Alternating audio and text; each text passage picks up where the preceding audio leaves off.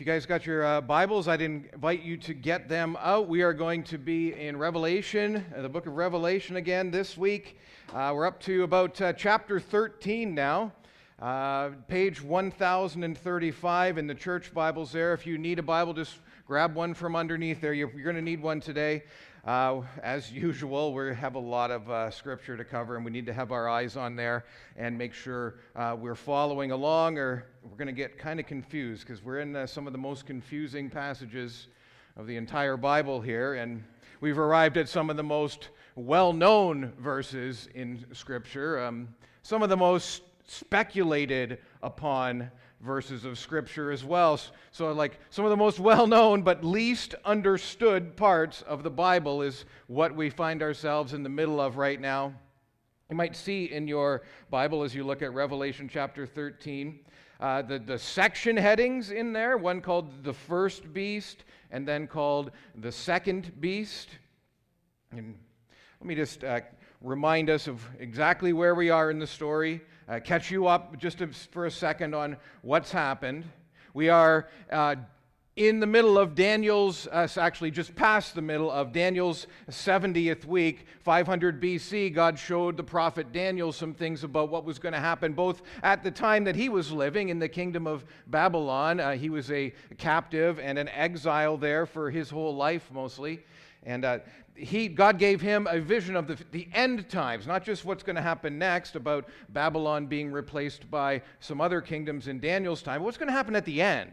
And he tells Daniel there's this time at the end where God's going to wrap up this whole story, and that time is going to be 7 years long.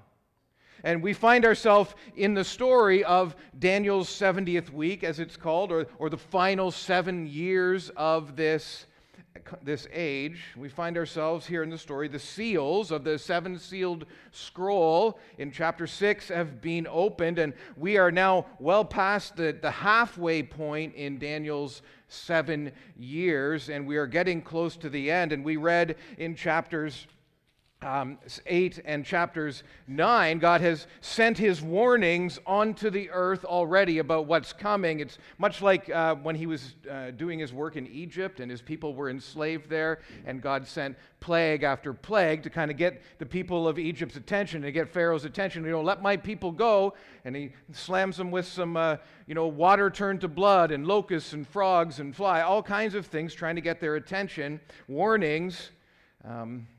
Same kind of thing is going on here in the end, and God is sending these announcements. He's sending these warnings, and he's sending them in the form of, or at the call of, 7 trumpet blasts. And we see in chapter 8 the first 4 warnings are given, the first 4 of the 7 trumpets. Just flip back a page in your Bible if you're not there already. Chapter 8, you can see in verses 7 and 8 and 9 and 10 the effects on the earth of those warnings. Incredible damage to the environment. The trees, the grass, the sea, the fresh water, all are mixed of like either damaged or destroyed. And the lights in the sky are even somehow darkened at this time. And then have a look at the last verse of chapter 8, verse 13.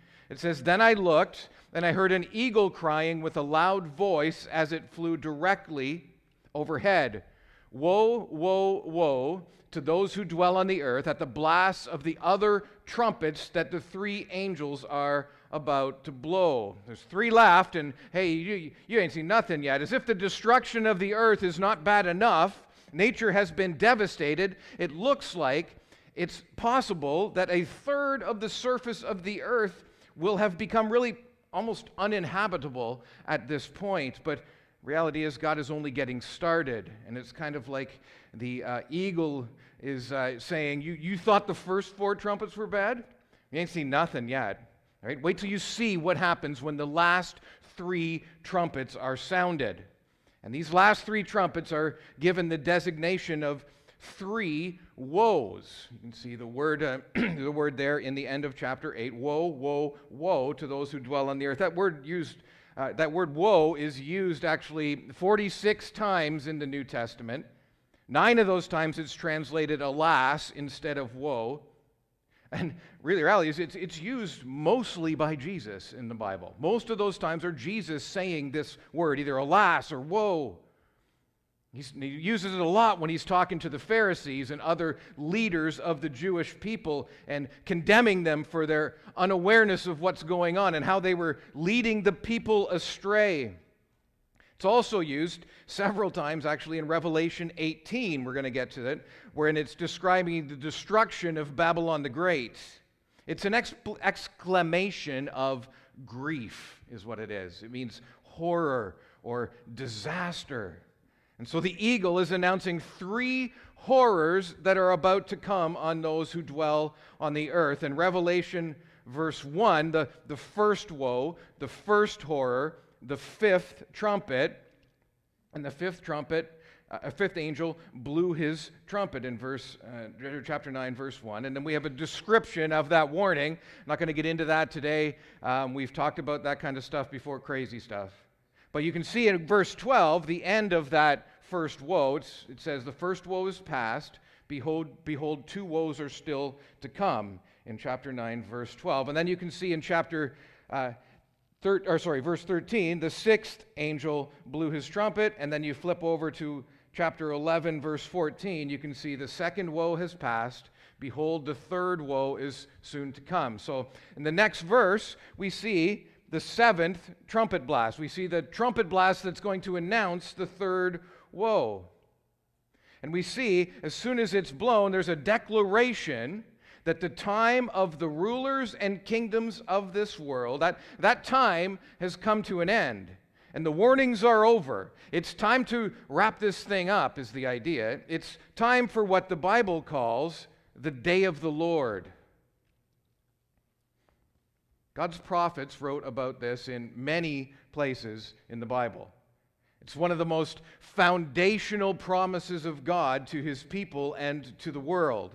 It's the day when the God of creation, the God who formed the universe by the word of his power, the God who created Adam and Eve and placed them in paradise, the God who saw his people fall for a lie and turn against him, the God who has suspended his judgment on us rebels and poured out his mercy on us instead, the God who in his great patience has endured with our evil while he forged a way to bring his people back to himself, the God who came down from heaven to declare his will to his newly created nation at the foot of Mount Sinai, the God who came again to die in the place of his people this time, to die that his people so that his people could live. The day of the Lord is the day when that God who did all of those things will one day again descend from heaven to earth, but this time not as a helpless baby born to die in the place of his enemies, but this time as a conquering king to destroy his enemies. And that's what he's coming back to do. This is all through the Bible. Isaiah says, "Who is this who comes from Edom in crimsoned garments from Bozrah?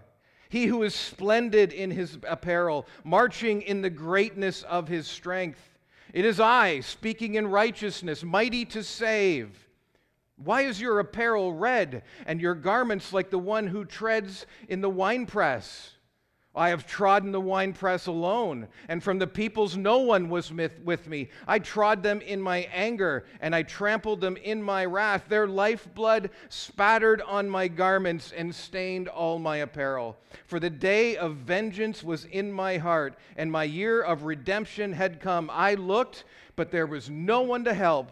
I was appalled, but there was no one to uphold. So my own arm brought me salvation, and my wrath upheld me. I trampled down the people in my anger. I made them drunk in my wrath, and I poured out their lifeblood on the earth."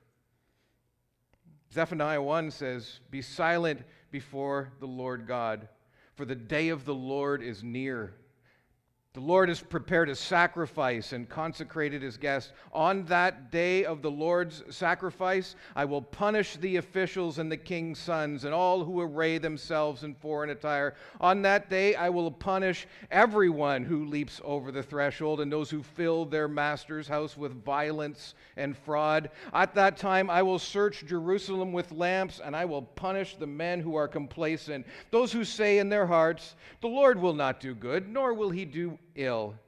Their goods shall be plundered and their houses laid waste. The great day of the Lord is near, near and hastening fast. The sound of the day of the Lord is bitter. The mighty man cries aloud.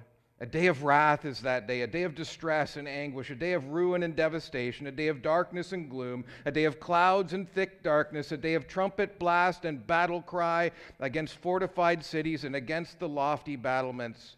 I will bring distress on mankind so that they shall walk like the blind because they have sinned against the Lord. Their blood shall be poured out like dust and their flesh like dung. Neither their silver nor their gold shall be able to deliver them on the day of the wrath of the Lord. In the fire of his jealousy, all the earth shall be consumed. For a full and sudden end he will make of all the inhabitants of the earth. Have a good week. That's pretty severe, eh? That's what God says, though, is in store for his rebellious fallen creation and his rebellious fallen men. And here in Revelation, at the sounding of the seventh trumpet, the wait is over.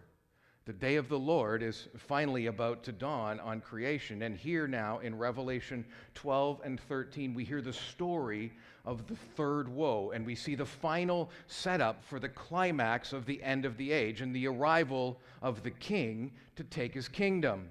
We see God showing his promises here right at the end of chapter 11.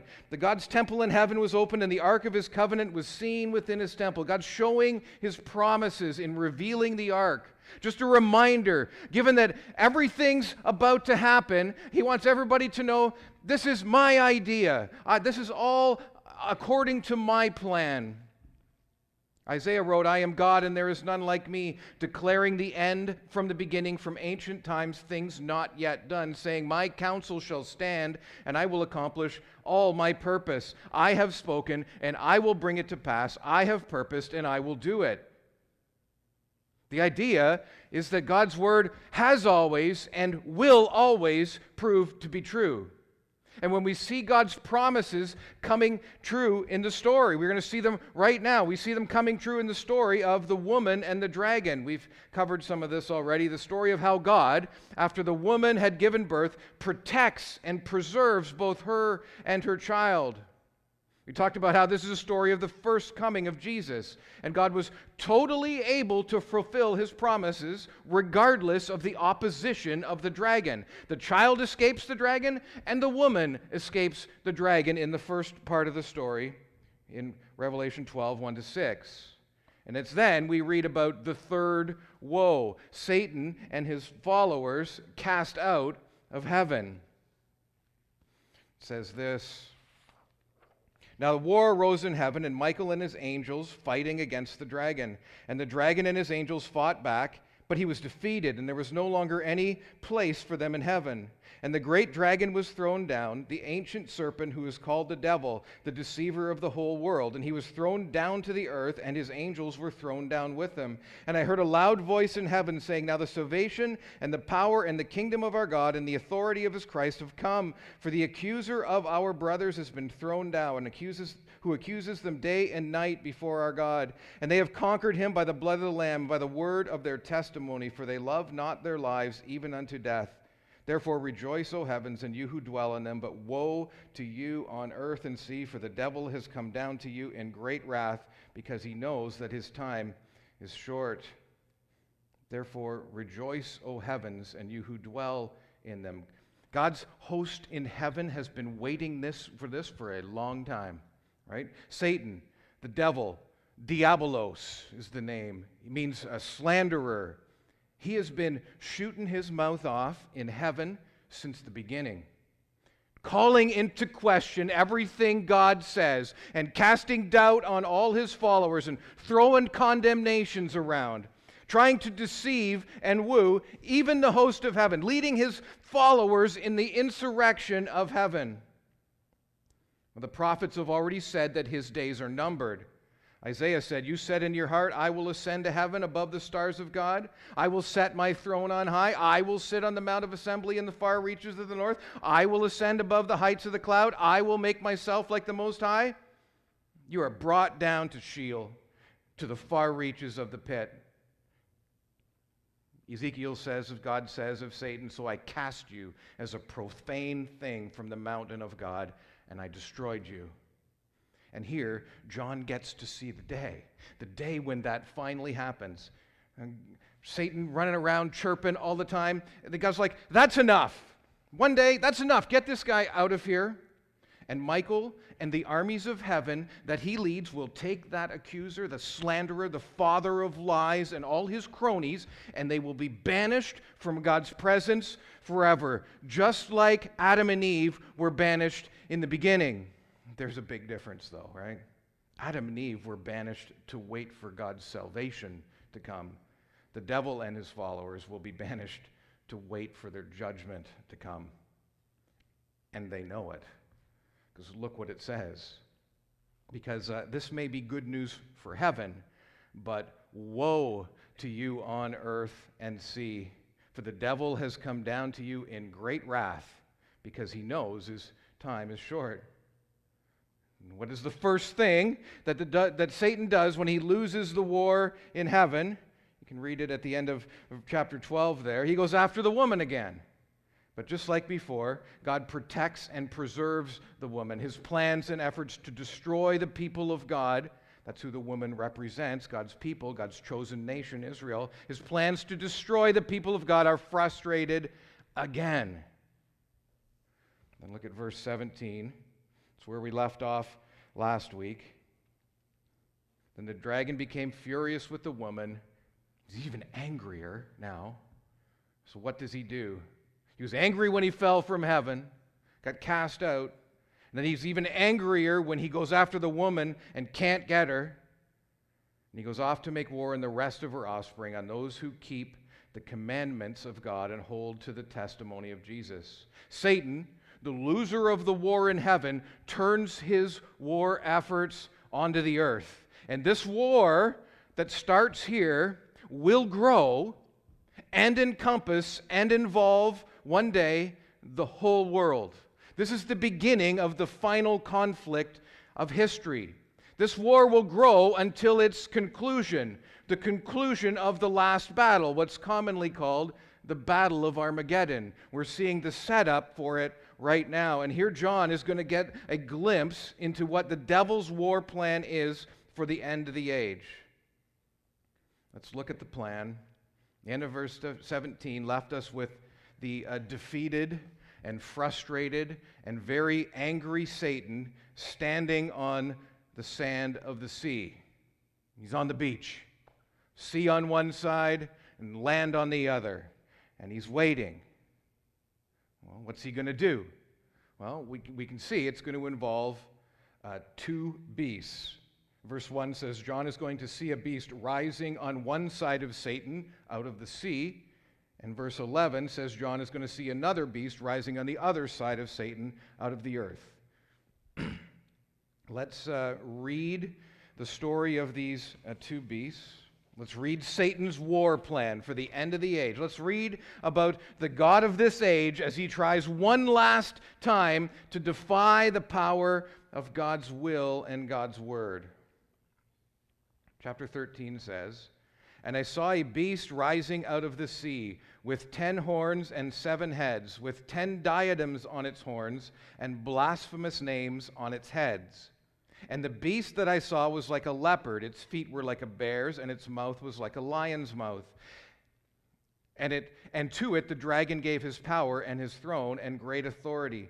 One of its heads seemed to have a mortal wound, but its mortal wound was healed, and the whole earth marveled as they followed the beast. And they worshipped the dragon, for he had given his authority to the beast. And they worshipped the beast, saying, "Who is like the beast, and who can fight against it?" And the beast was given a mouth uttering haughty and blasphemous words, and it was allowed to exercise authority for 42 months. It opened its mouth to utter blasphemies against God, blaspheming his name and his dwelling, that is, those who dwell in heaven. Also, it is allowed to make war on the saints and to conquer them, and the authority was given it over every tribe and people and language and nation, and all who dwell on the earth will worship it, everyone whose name has not been written before the foundation of the world in the book of life of the Lamb who was slain. If anyone has an ear, let him hear. If anyone is to be taken captive, to captivity he goes. If anyone is to be slain with the sword he must be slain. Here is a call for the endurance and faith of the saints. Then I saw another beast rising out of the earth. It had 2 horns like a lamb, and it spoke like a dragon. It exercises all the authority of the first beast in its presence, and makes the earth and its inhabitants worship the first beast, whose mortal wound was healed. It performs great signs, even making fire come down from heaven to earth in front of people. And by the signs that it is allowed to work in the presence of the beast, it deceives those who dwell on the earth, telling them to make an image for the beast that was wounded by the sword and yet lived. And it was allowed to give breath to the image of the beast, so that the image of the beast might even speak and might cause those who would not worship the image of the beast to be slain. It also causes all, both small and great, both rich and poor, both free and slave, to be marked on the right hand or the forehead, so that no one can buy or sell unless he has the mark, that is the name of the beast or the number of its name. This calls for wisdom. Let the one who has understanding calculate the number of the beast, for it is the number of a man, and his number is 666. Pretty familiar little pieces of verses in there. I don't know if you ever kind of read the whole thing through, but there's a lot of stuff in there that gets a lot of press these days. And quite a story, quite a war plan. Let's unpack this a little bit, and you'll see it's actually pretty straightforward what's happening here. First of all, we talked about these 2 chapters, 12 and 13 in Revelation, being some of the more allegorical parts of this book of Revelation. That's why it's being told with signs and beasts. All of these signs represent 2 things each.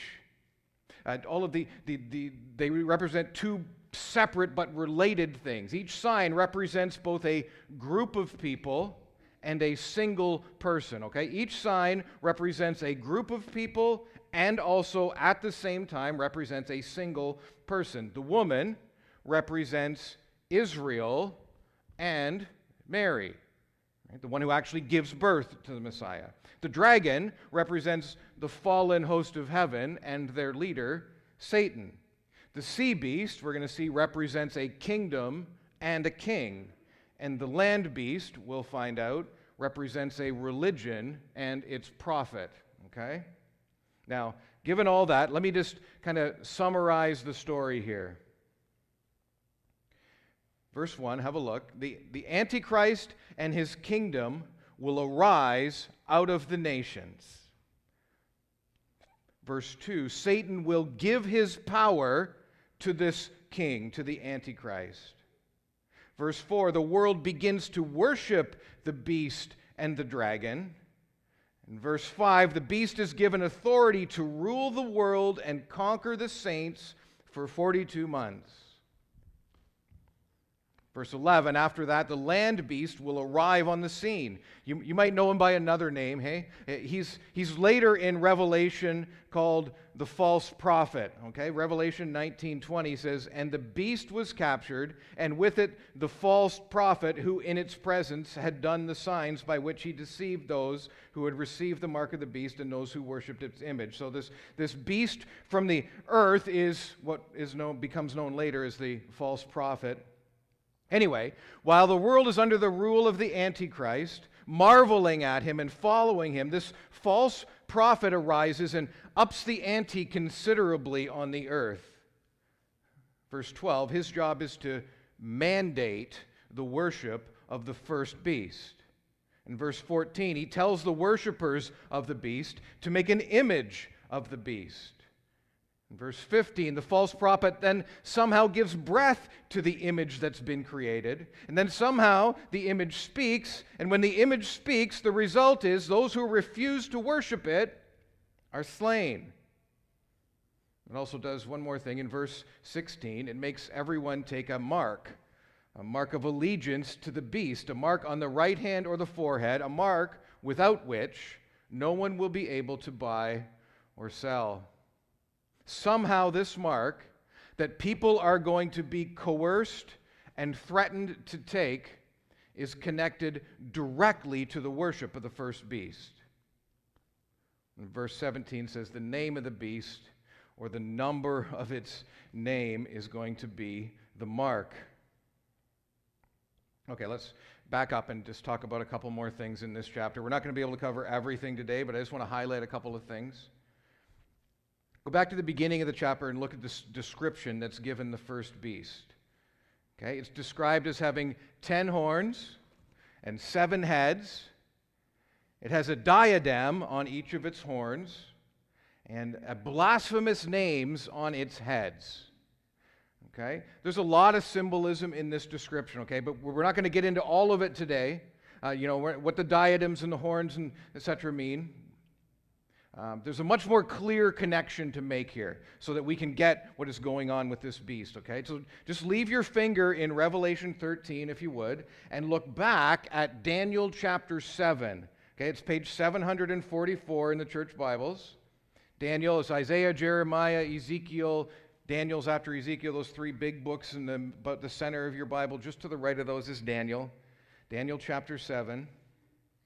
This is Daniel's first vision, and let's see what he sees in this dream. He sees 4 beasts coming out of the sea. I'm sorry, I got to get my own Bible here.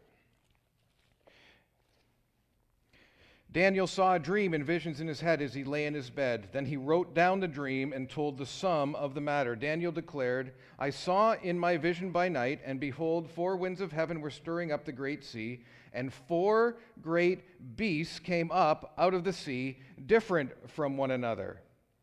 What's the first one? The first one was like a lion. The second one in verse 5, and behold, another one, a second one, like a bear. And the third one, verse 6, and after this I looked, and behold, another like a leopard. A fourth beast, verses 7 and 8. Daniel doesn't compare it to an animal, doesn't recognize it as anything comparable, or there's anything to compare it with. He just calls this beast terrifying, dreadful, and exceedingly strong. Okay, now just glance back at Revelation verse 2. How does John describe the beast from the sea? The beast that I saw was like a leopard, and its feet were like a bear's, and its mouth was like a lion's mouth. What were the first 3 beasts again that came out of the sea for Daniel? A lion, and a bear, and a leopard. Okay? Here's another thing. Actually, how many heads does John's beast have? 7. It has 7 heads, right? 7 heads total. How many heads do the 4 beasts in Daniel have? There's 4 beasts, so there's going to be 4. But how many heads does the third beast have? It has 4 itself. So you add up all the heads in chapter 7 of Daniel, there's 7 heads on the 4 beasts. How many horns does John's beast have? 10. How many horns does Daniel's 4 beasts have altogether? Well, only one has horns. It has 10. It seems like this beast that John is now seeing coming out of the sea is some kind of combination of the beast that Daniel saw. You see that? Okay, there's a lot of crossover between what God showed Daniel all those years ago and what Jesus is showing John here in the story of the 2 beasts. Just like God showed Daniel through his visions of beasts, his plan for the unfolding of the coming kingdoms of this world in Daniel's time, Jesus is showing John God's plan for the final kingdoms of this age. And we see that the final kingdom, the kingdom of the sea beast, the Antichrist, is going to be a combination, it seems, of the kingdoms that God showed Daniel. 3 of those kings are clearly identifiable in Daniel's writings. They're the kingdoms of Babylon, Persia, and Greece. So it would appear that the final kingdom is made up, the final kingdom that the Antichrist is going to rule is going to be made up of those 3 kingdoms in combination with a 4th beast, the one with the 10 horns. It seems like that's what's going to be going on here. A couple more things. Look at verse 3 of Revelation chapter 13.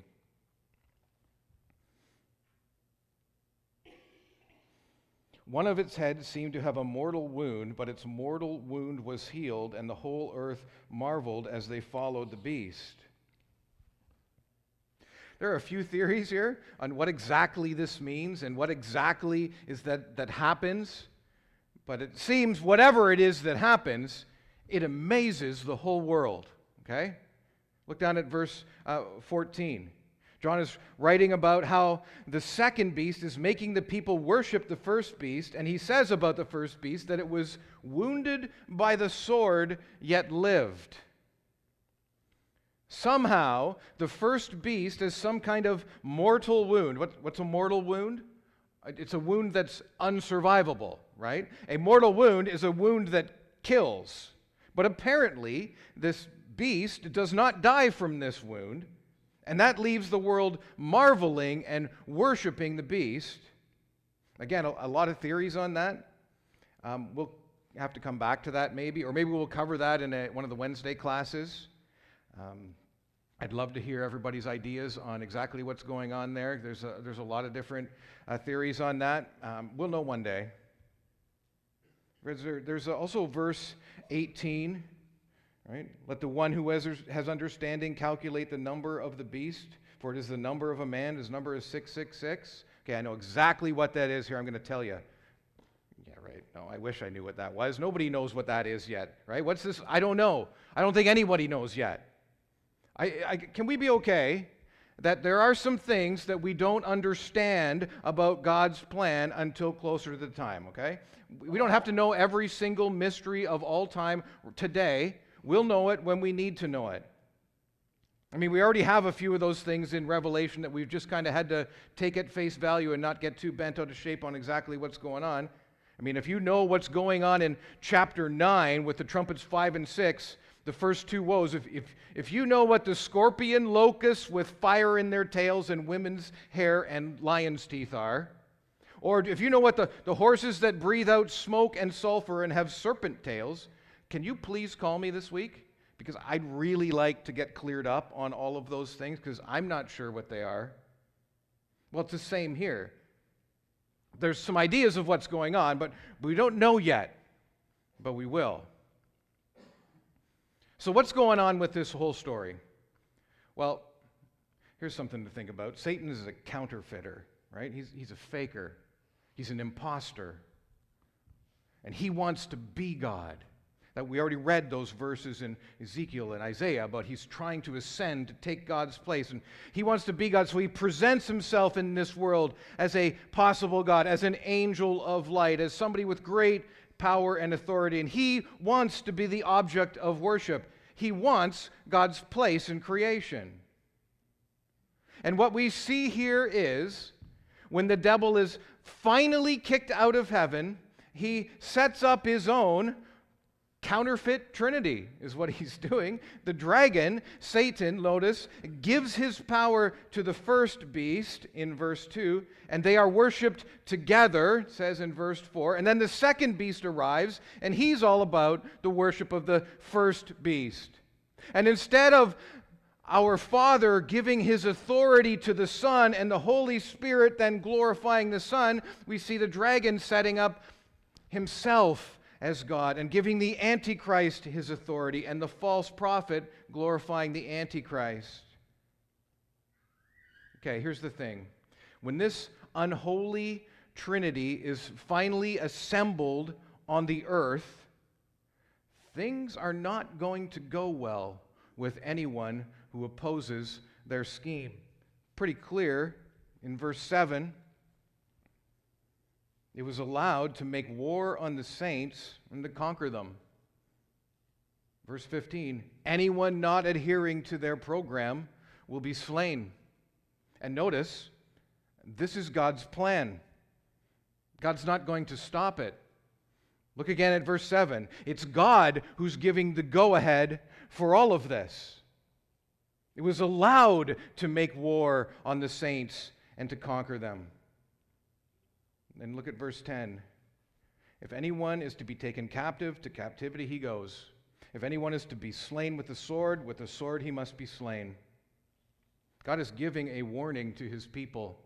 He's giving a warning to us. God says a very similar thing back in Jeremiah's day, okay? Jeremiah is prophesying about the coming destruction of Judah and Jerusalem, and he's asking God, will you relent on this coming judgment? And God's like, no, I won't.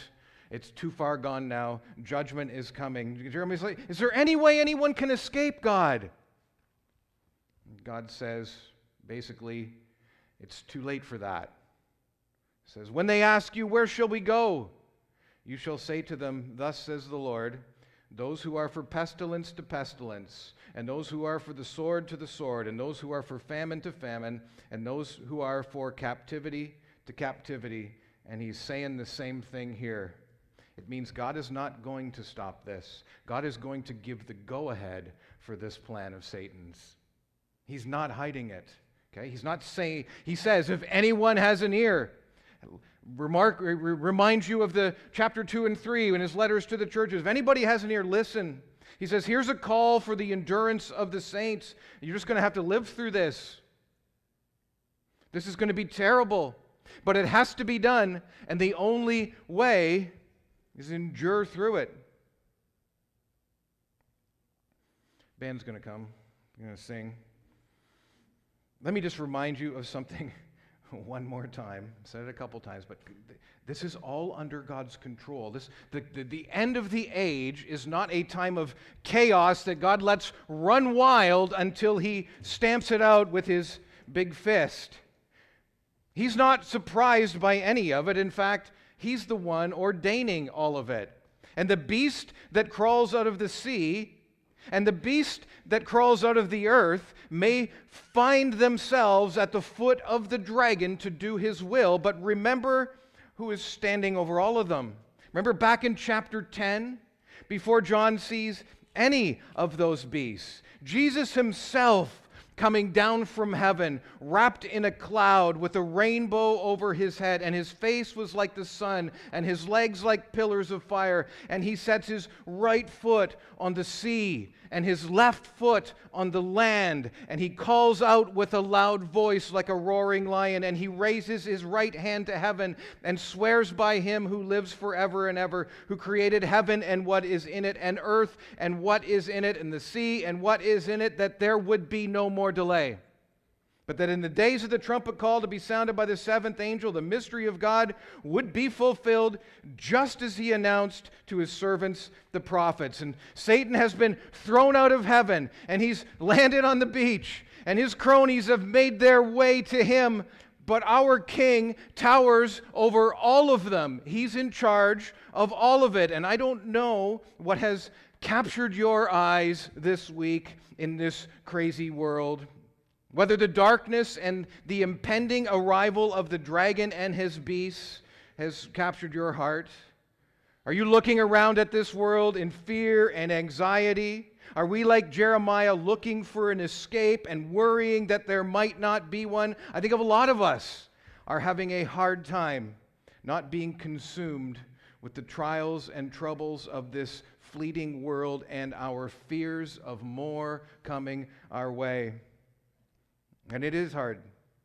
Everything seems so unknown and unprecedented these days. It's hard not to get consumed trying to figure out what to do and where to run and how do I hide and what do I need to plan for. And everywhere we look, it just seems that there's going to be trouble. It's unescapable. Our eyes just focused in fear sometimes on the sea and the land, just waiting for the arrival of the beasts. Let me encourage you today. Got some good news today. No matter where your head is swiveling around to in this crazy world these days, look up.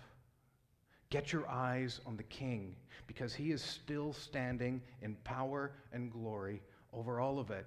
The little trinity that the devil assembles at the end of the age is nothing. He will puff and blow, and yes, many will fall, but our King is not worried, and he will save every single one of us who put our faith in him, and he'll save us for eternity. Our bodies may perish, but we will live forever. Right? And the dragon can do nothing about it, no matter how angry he gets. Our King will win because he is the only one proclaimed in heaven to be worthy of it all. Counterfeit gods and kings have no place in the kingdom of the Lion of the tribe of Judah, the Lamb of God, because he is the one who conquers not only this world, but sin and death and self. And if he can do that, he can do anything. And no pretender to the throne is going to stand in the end. The song of heaven will be sung for the Lamb. Holy, holy, holy is the Lord God Almighty, who was and is to come, and worthy is the Lamb who was slain to receive power and wealth and wisdom and might and honor and glory and blessing. That song will be sung. Let's sing some of it now.